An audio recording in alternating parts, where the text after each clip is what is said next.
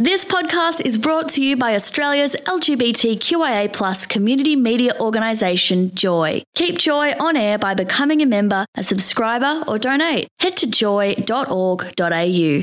Joy, a diverse sound for a diverse community.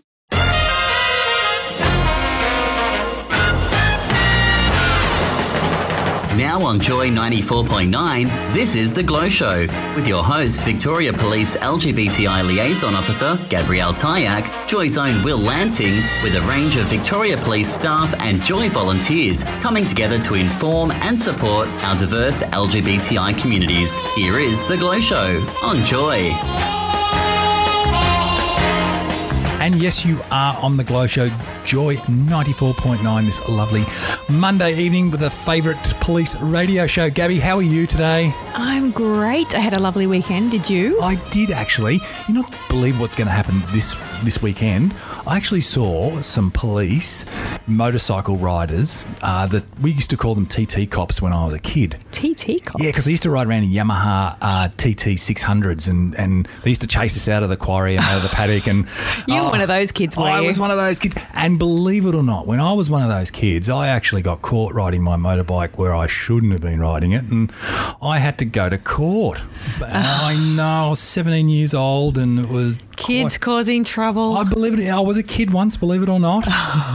Well, we're talking about kids. It's funny you mention that because in the studio with us today, we have a first-timer. Yo. Leading Senior Constable Di Bloom, who's from the Melbourne Proactive Unit, part of my area where I work. Hi, Di. Hello, Gabby. Diane, welcome. I'm just talking. Thank you. Welcome to The Glow Show. Thank you. It's an absolute honour to be here for the first time. I've listened many, many times and tried to catch Gabby, but have missed it. So I'll be sure to make sure that Monday night is my Monday night for listening. Well, you can always listen to us on a podcast, Di. There's many, many episodes. Start listening once a week to us. Gab, you know how I know, I'm you're not, busy. Yes, but Just not busy. yes, not always fabulous on technology No. and getting my timing right. Yeah, and Di is a youth resource officer, so deals with young people and does some really great work, I might add.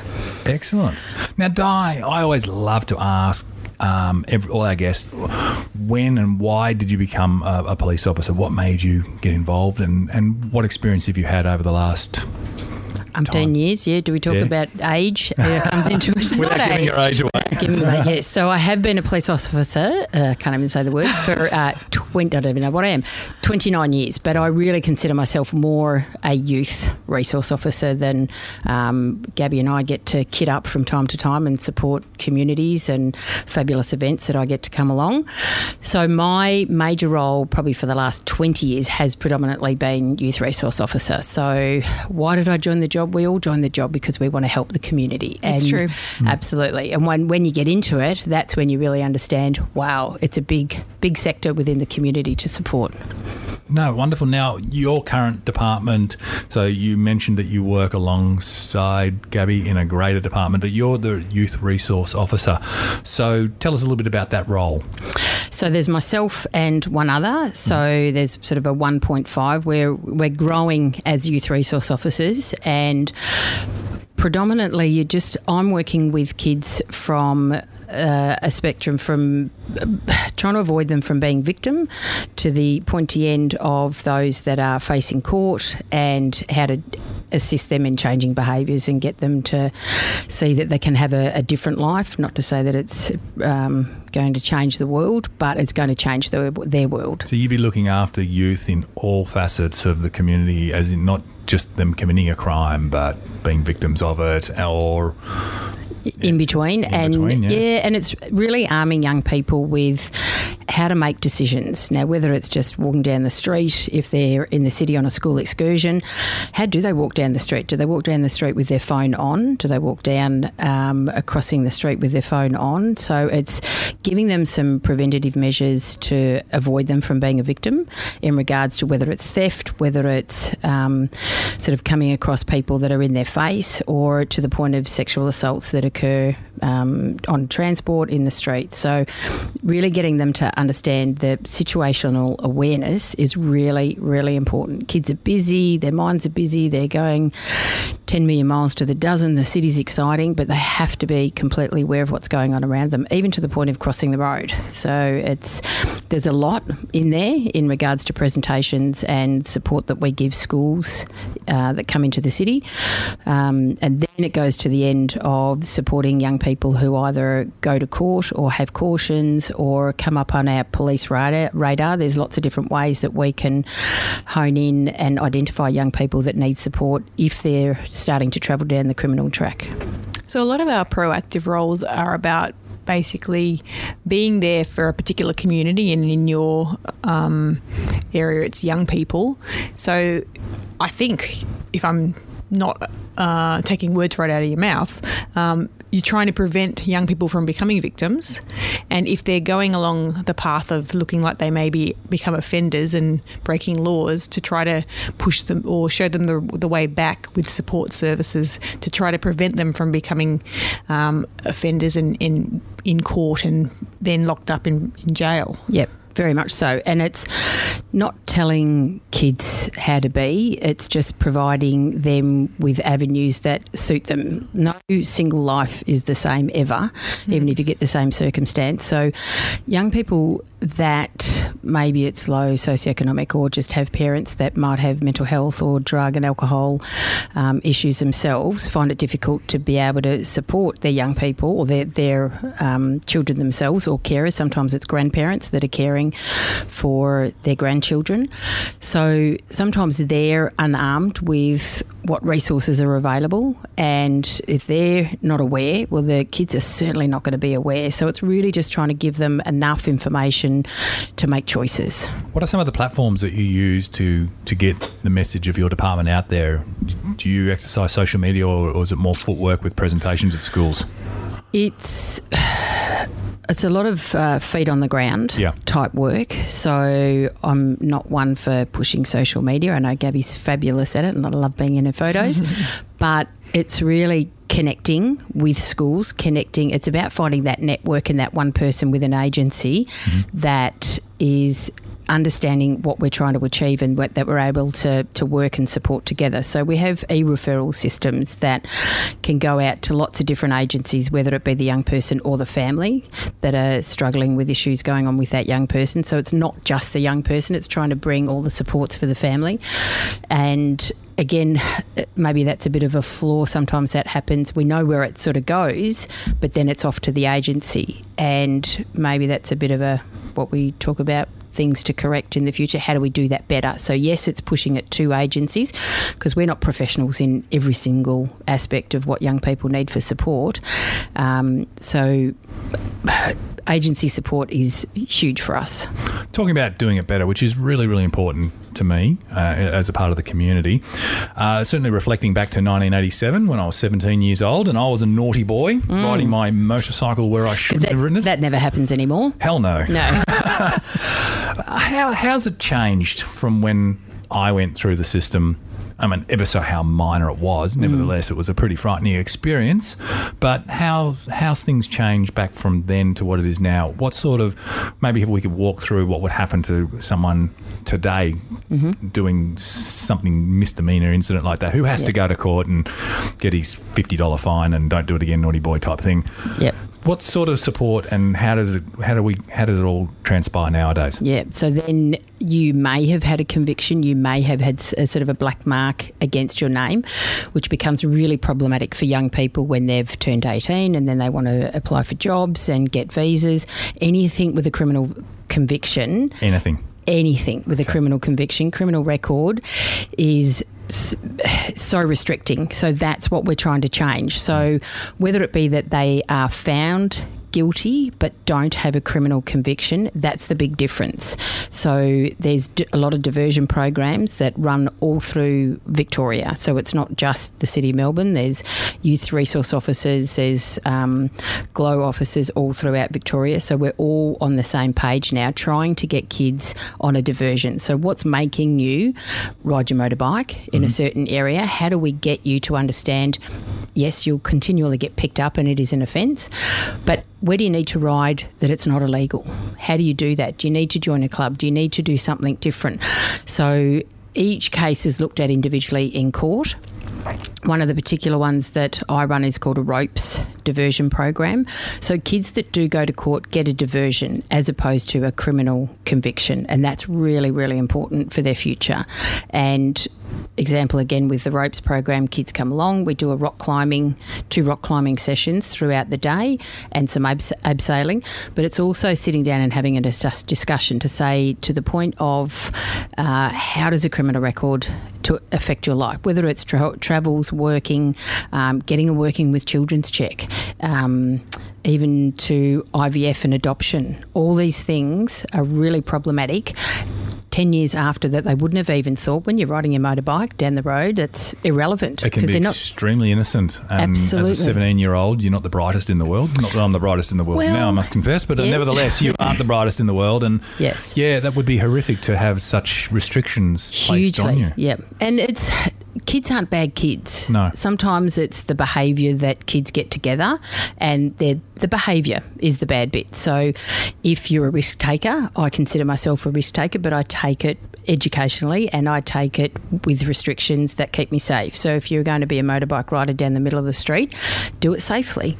Learn to get your licence, work towards buying your bike, do all the things that are going to put you into place to do it properly, and take an educated risk when you're a risk taker. So simple little offences or misdemeanours like that can clearly nowadays be managed. And I seem to remember when I went through the process, it was basically there was no conviction. It was I shouldn't say laughed out of court, but I mean, it was so long ago I can't remember. But there was no issue. It was like a $50 in the honesty box or Paul box or something of that case.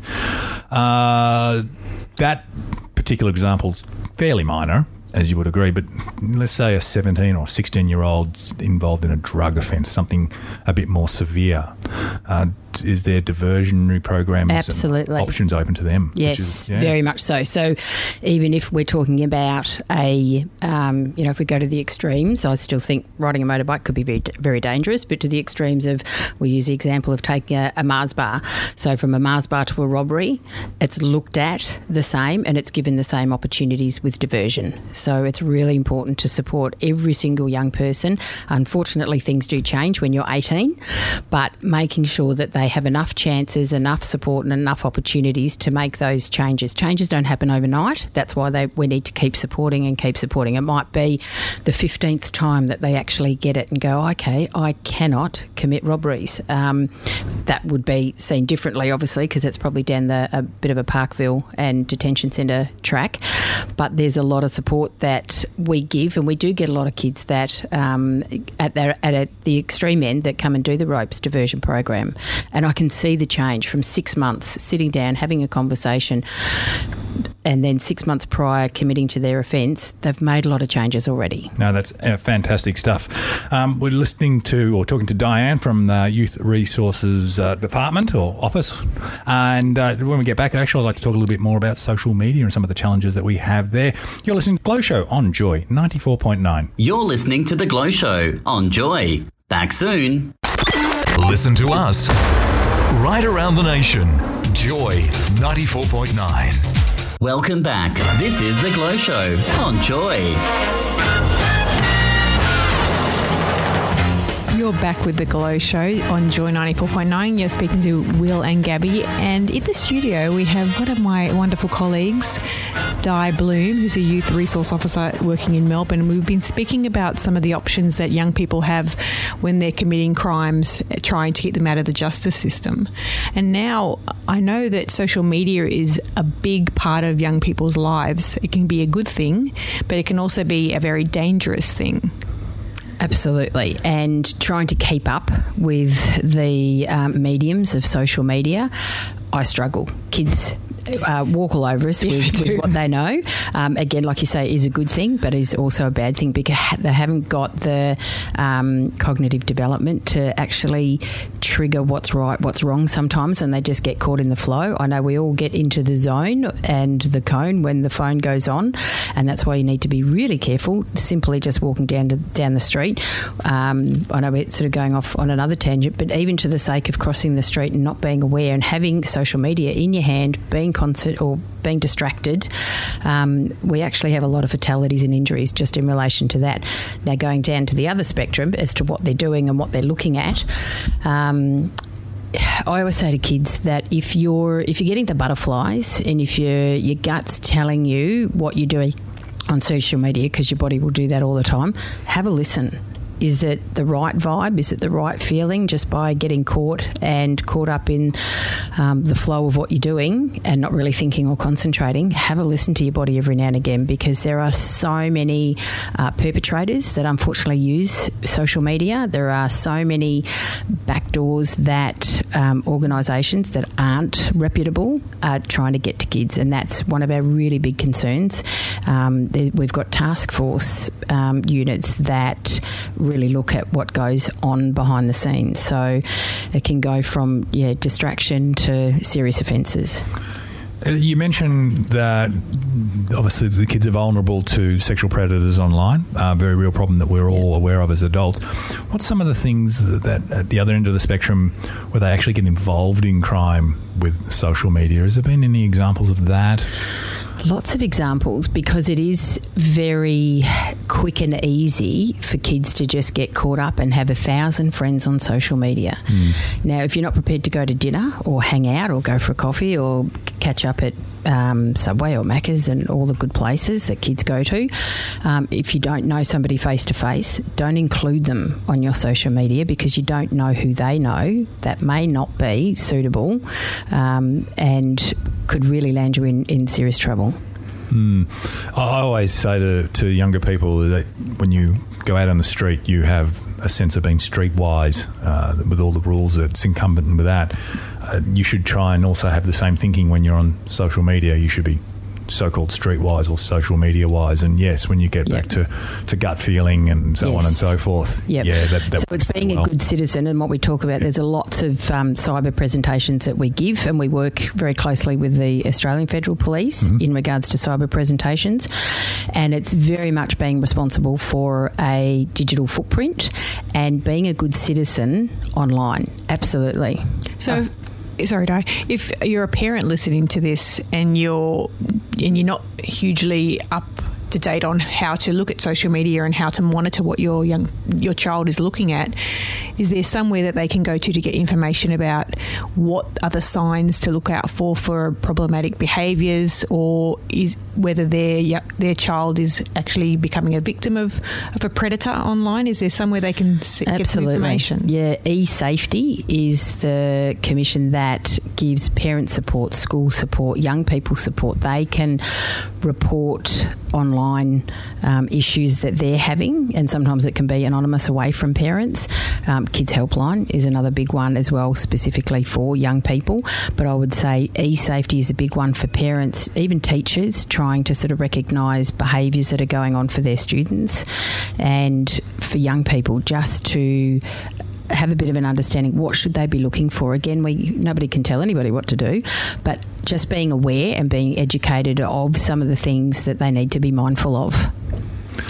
And I guess we've been looking at victims and offenders in relation to crime, but what about young people who are being bullied or have depression as a result of how they're treated online? Because now, as a young person or as any age, you can't get away from the bullying because a lot of it is coming through social media. So is there some way that parents can help their kids when they're being bullied online? I still go back to eSafety. Okay. So if you just Google eSafety, it comes up with all the options.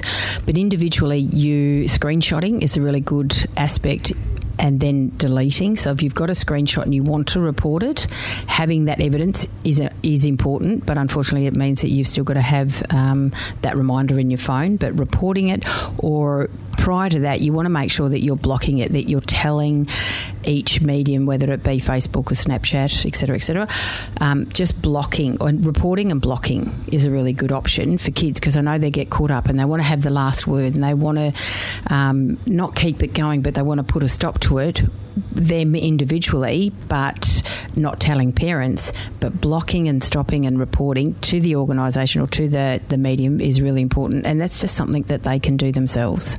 And sometimes kids are they don't want to tell their parents parents things, because I think if they're telling their parents that something's wrong with what they're doing online, that they might not be able to use it. So is there anywhere the young people can go to get assistance? I'm going to say eSafety again. Okay, well, that's a good... Sounds like safety's the place to go. That's it. So for parents and young people alike? Correct, yes. So that gives all the options and all the information and the where to go. Perfect. Diane, we spoke obviously about social media, but originally we were talking about kids who have performed carried out a crime themselves, whether it be high end or low end. At the other end of the spectrum, victims, youth victims, whether it be of any particular crime, what sort of support services do you offer people of obviously various crimes? So loosely, what sort of supports do you give to young people who are victims of crime? So all police officers, not just myself, so anyone who's reporting a crime to police, every single police officer has the opportunity and to have a discussion with the young person. And sometimes we've changed it a little because it was becoming a bit hard because you had to have signatures and so forth from parents or carers for the young person to put in referrals. So again, those referrals can go from being victims right through to supportive drug and alcohol. But every single police officer can do referrals that will support, and it'd be too hard for me to tell you every single agency because it covers the entirety of Victoria. So what's important for a young person in Bayside is going to be completely different in Broadmeadows, Dandenong, across the board. So it's very specific to the young person in their area, and those support services contact the young person. So that can be done with even a verbal okay from guardians and parents, but it's sort of to the point where we're making sure that something is covered for that young person. When a young person's either involved in a crime or a victim of a crime, do you also provide support on services to the parents as well, who can also be victims of their child being a victim? Absolutely. And a lot of the time, young people will have support from school, and that's enough for them, and that's working really well. There's a lot of wellbeing that has been introduced and revamped and made better within schools. That's usually the first place to go for most young people. But for parents, again, they're ripping their hair out and they don't know what to do. So, again, our e-referrals from Victoria Police are the ones that we can put forward, and the agencies will contact the families. And this also applies to young people who are from the LGBTI community and from different cultural backgrounds. Absolutely. So anything that, whether it be a young person or family are struggling with, whether it be financially, whether it be housing, not to say that we just put in one referral and magic dust appears. That's not quite the result. We'd love that result, but sometimes it takes a few phone calls, or it takes maybe a couple of different agencies that suit the young person as well, because they have to connect properly, and that's really important. Otherwise, it's not going to work. So, it can be right across the spectrum. Whatever a young person is needing support with or family, that gets covered. What's some of the challenges you're seeing for the future, Diane? Really just trying to get young people more educated faster. In regards to, I would say social media is a big one, because everybody just gets caught away. I was with having dinner with a friend last night. She said, oh my gosh, her daughter's going into year 7 and she's giving her a phone. And her eyes rolled and went, oh my God, because that's just going to open up a whole new world. So just educating young people, but also parents. If parents aren't aware of some of the mediums that they're on, if they can, get on to Facebook, get on to Snapchat, be aware of what's going on. So really educating families and young people. And we need to do it primary school, even to the point of kindergarten onwards. So we're finding at the pointy end, too late. We're way too late, and they've gotten themselves a little bit too deep or into trouble and don't know how to reverse it quickly. So the more prevention work we can do, the better. So if you're a parent of a young person or a child who's only 3 or 4, start doing research, get onto eSafety. Absolutely. Do some reading and prepare yourself, because before you know it, that your child is going to want to be on social media on some kind of platform, and it's getting earlier and earlier. Absolutely. And even to the point I was listening, so I do listen to a lot of talk back, but headphones headphones are really dangerous for the ear aspect in regards to just blocking out. They're trying to make sure that there's correct decibels, that young, whether it be primary school or kindergarten, what are kids listening to, what are they looking at, and really being aware of some of the complications that we might not see for another 10, 15 years. Headphones are diabolical. Headphones becoming a problem. I guess motorbikes aren't a problem anymore nowadays. Because you're off the road on a motorbike, you're not riding anymore, Will. Diane, it's been an absolute pleasure having you in this evening. You do fantastic work. You should be really proud of yourself, and it's been a pleasure having you here tonight. Thank you. We hope to see you again soon. Gabby, you have a lovely week and you stay safe out there. And I'll see you next week. See you next week. You've been listening to The Glow Show on Joy 94.9. That's it from us today. Thanks for listening to another Glow Show on Joy. Tonight's episode has just been loaded to the Joy website and our podcast feed on iTunes. So, if you missed anything important, you can hear it again now. Please support the volunteers who make the Glow Show happen by subscribing to our podcast and sharing them with your friends on social media.